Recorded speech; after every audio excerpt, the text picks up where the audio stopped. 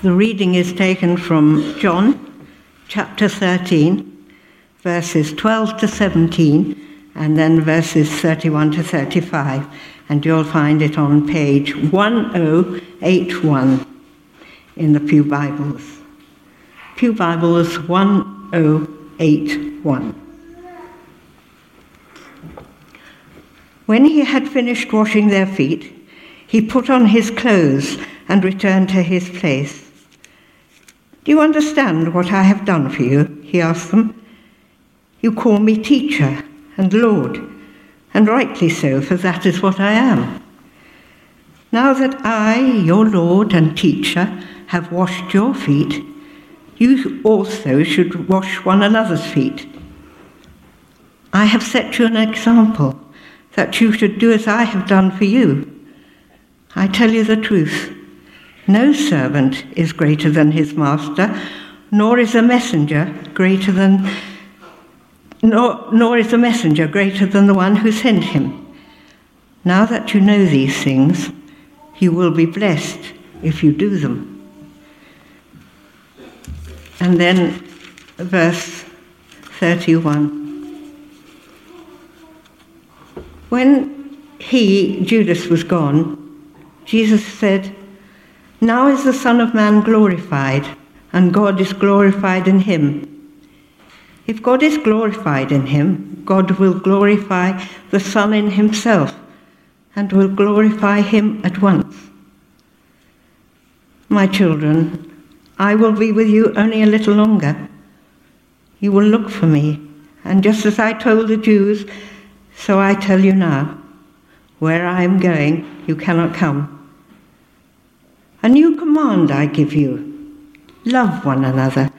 As I have loved you, so you must love one another. By this, all men will know that you are my disciples, if you love one another." This is the word of the Lord. Thanks be to God.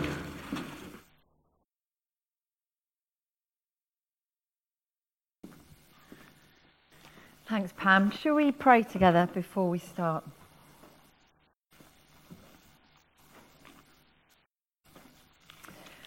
Father God, we pray today that as we've sung and prayed and worshipped you and spent time together and we've heard about Beeson, that we might, as we come to your word, learn too what it means to love one another, to love you and to take that love beyond these walls and to love one another as you've loved us.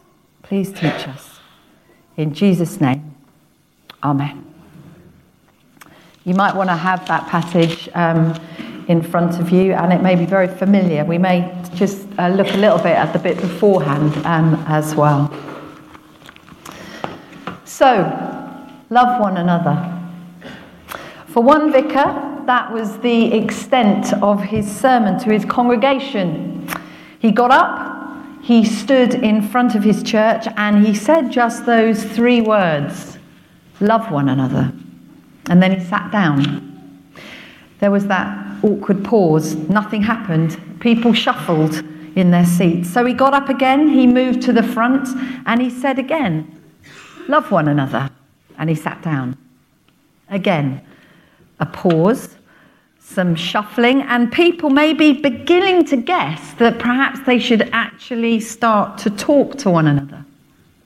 So for a third time, he got up, he moved to the front, and one more time he said, love one another.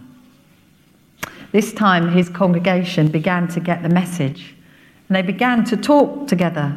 They began to find out how each other were and to chat. Now, I could have done that this morning. It was a high risk. I wimped out. But I could have taken that risk and seen how we as Troll Church would respond to those three words. I wonder what would happen. I wonder how deeply we care about each other's needs, how much we have our eyes and our ears open to the pains and fears and struggles and joys that go on in our everyday lives. I wonder how much we can tell or care what is really behind the phrase, I'm fine, which is that standard reply to the how are you question. And I wonder what would have happened if actually we'd all gone outside the church doors, looked over Trull, and then said, love one another. What does loving one another as God's people mean as we live amongst the people in this village and beyond? What does it mean to love those that we don't hang out with, that maybe we don't find very easy to love? A neighbour that winds us up, has the television on too loud, or who finds things to argue about with us over the garden fence. Does our love go beyond the safety of our church family? In our sermon series this term, we are looking at the do's and don'ts of living as followers of Christ within our church family, and as those that are seeking, if you remember, to be the aroma of Christ outside in our community and beyond. Loving one another is an obvious do, but I wonder how much we really let love be at the heart of how we treat one another, speak to one another, encourage one another. I'm not sure that we can really know what it means to love one another without first really knowing where this love came from in the first place. And it's clear if we flipped over to 1 John 4, you don't need to, but if you did, that first and foremost, love comes from God. He's the origin of love. He is love. He's the author of love. And verse 7 says, "Dear friends, let us love one another, for love comes from God." Love is at the heart of his character. He is love.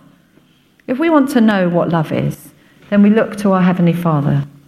And this, of course, takes us to his Son, to Jesus, and to the passage we're looking at today.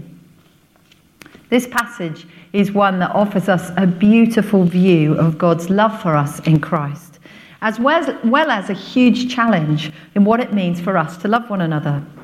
Jesus is soon to be crucified and is spending time with his disciples. He knows his time with them is coming to an end, and he knows what is coming.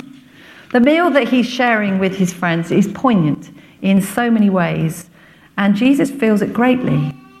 But he's also had to listen to his friends bickering amongst themselves, and in Luke's version of events, arguing over who of them is going to be the greatest, not treating each other with love at all, but instead fighting for their place of seniority, not building each other up or serving each other, but being demanding and competitive and self-seeking.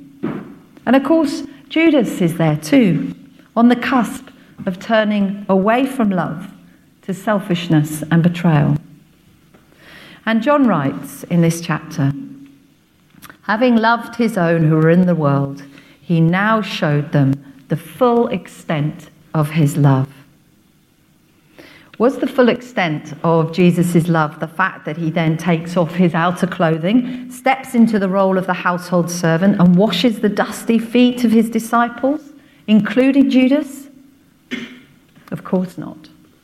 The full extent of Jesus' love for his followers, for them and for us, was that the Son of God, the servant king, went to the cross and died in our place, and in doing so made it possible for those who believe in him to be washed clean from sin, from every act of selfishness, past and present and future, washed clean from every act that lacked love, that lacked the love of God and of others. That is the origin of love. And in verse 12, Jesus asks his probably baffled disciples, "Do you understand what I've done for you?" And I guess that's what I want to ask us now too. Do we understand what Jesus has done for us? Do we understand the full extent of his love for us? His humble act of obedient love led him to wash the feet of his betrayer and took him to his brutal death. Jesus took Jesus to the cross, where he died for those that knew him and loved him, and he died for those that betrayed him, that hated him, and that hammered the nails into his hands and his feet. One commentator explains that Jesus showing his disciples the full extent of his love just meant that he takes his love for them right to the very end. He loves them and us to the absolute limit. There is no further place for him to go. 1 John 4 again says, "This is love, not that we loved God, but that he loved us and sent his Son as an atoning sacrifice for our sin. Love is defined by the cross. There's no greater act of love in history. Sitting here, maybe we've begun to know and experience and understand that amazing love. But let's not forget that there is a whole world out there that doesn't yet know, or who do know and don't like Jesus, maybe even hate him, maybe just aren't bothered with him. And yet Jesus died for all people everywhere. So our God is the origin of love, and Jesus has shown us the full extent of his love for us. So here's the challenge. Jesus says to his friends, now that I, your Lord and teacher, have washed your feet, you also should wash one another's feet. I've set you an example that you should do as I've done for you.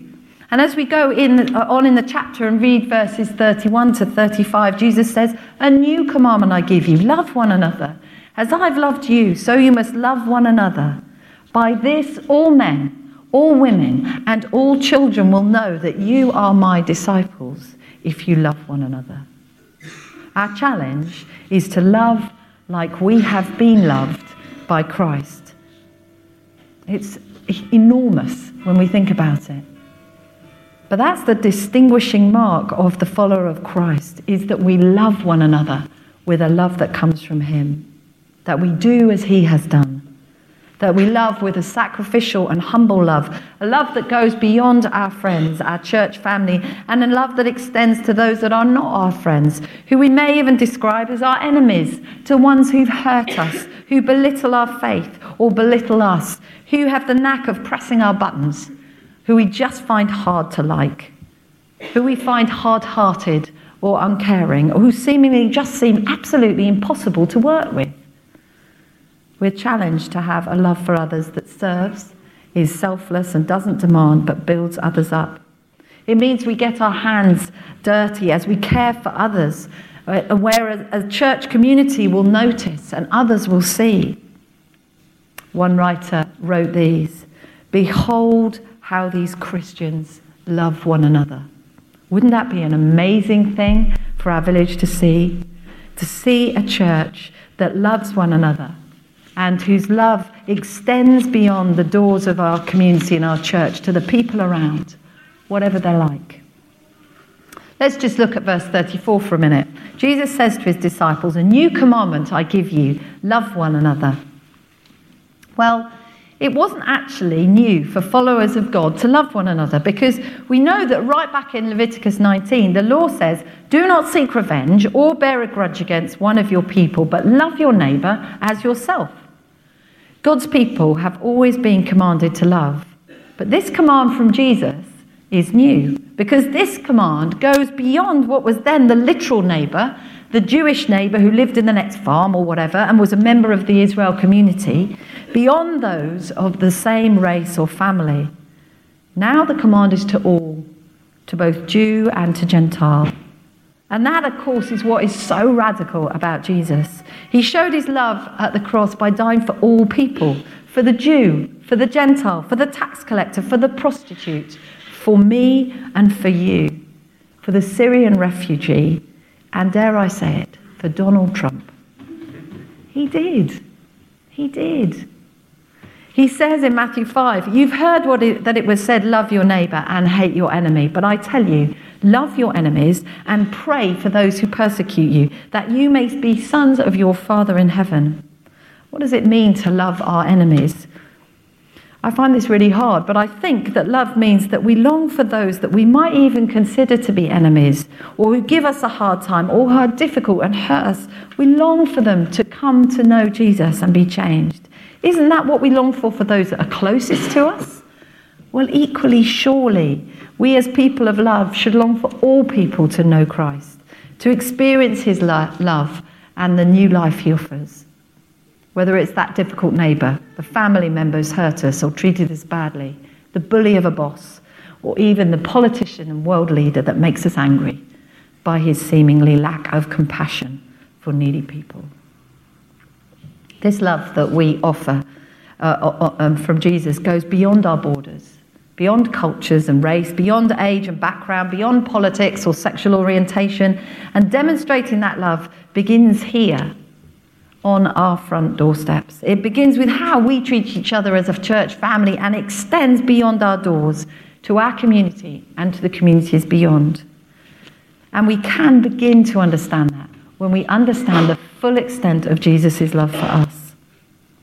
So where will this humble act of love take us? Well, for the early church, the gospel was proclaimed, new Christians came into the kingdom, and followers of Christ suffered. And as a result of the love that they showed, some even died as martyrs for him. And across our world, we know that that still happens. Followers of Christ love one another and love their communities. And as they speak and live for Christ, sometimes they suffer. And some, not infrequently, die for their faith. And we know instances, even now, where Christians in Aleppo and in other places are refusing to leave their brothers and sisters so they can stand with them and care for them. It's enormously difficult, isn't it, in this generally peaceful country? But as I wrote this, I found myself asking myself an awful lot of questions. How loving of others am I really? Am I really? How much am I prepared to go beyond my comfort zone to love my church family and those in the community beyond? Jesus washed the feet of Judas, his betrayer. How much am I prepared to go and to serve the lowest, and as we heard in the sermon last week, the weakest members of our church family? Do I put myself out for those I don't really know? For those who are ill or struggling? Do I give up my time to visit someone who can't get out much or who's feeling sad and lonely? Or do I justify my lack of love with those very familiar words, I'm too busy, I'm too tired, I'm sure that someone else has got more time than me and will do it? Do I seek to love and pray for those who may be antagonistic of my faith, or do I just avoid them? Perhaps our love of others is dependent on how much we feel others are loving us. Sometimes we just long for someone to show us love and care, and when it doesn't happen, we feel bitterness creep in, and we justify our lack of love with feelings of, it's not fair, no one loves me. So why should I make the effort when I don't get anything back? How much it must have hurt Jesus when his supposed friends fell asleep in the garden and when he went to pray in agony, knowing that he was soon to die. He was constantly loving others and in return was mocked, betrayed, denied, beaten, tortured and killed. I'm not saying that to make us feel guilty. I'm saying it because these are the things that I struggle with week by week. And I am so grateful to the love and the grace of the Lord Jesus, who doesn't give up on me and whose love goes on and is unfailing. 1 Corinthians 13 is probably the most famous verses on love in the Bible, used so often at weddings, but interestingly written by Paul to a church that actually really needed to learn what love was and had got things really awry and were disagreeing and lacking in love.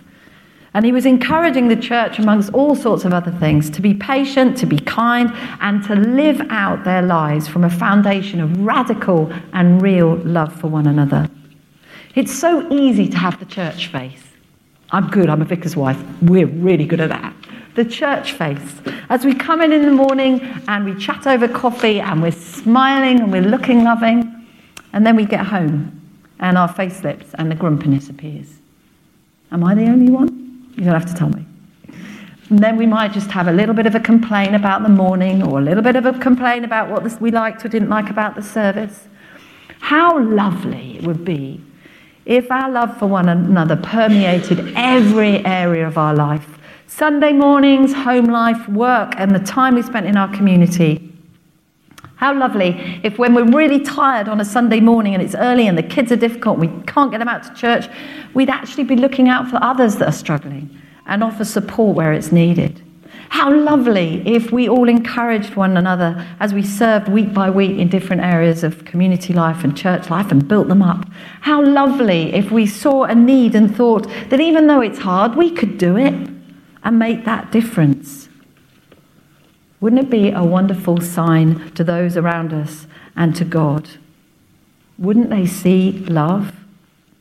Now, I see a lot of love in Troll Church, and if I'm honest, I'm sometimes utterly bowled over by the way people love one another, notice one another, serve one another, and go beyond their comfort zone to have the energy for both their church family and for their community. And I could stand here and I can list numerous people and situations and things where I've been actually, frankly, in awe of those faithful servants of God in this church family. But let's not get comfy and think that we've nailed it. Remember Adrian's sermon on Vision Sunday? Can you remember it at all? Please nod a little. He said, let's keep doing the basics and let's do it better. Let's keep doing the basics of loving one another. Let's do it better and see what happens. Keep our eyes fixed on Christ. Continue in his work. Serve one another. Encourage one another. Build each other up. And love one another. Amen.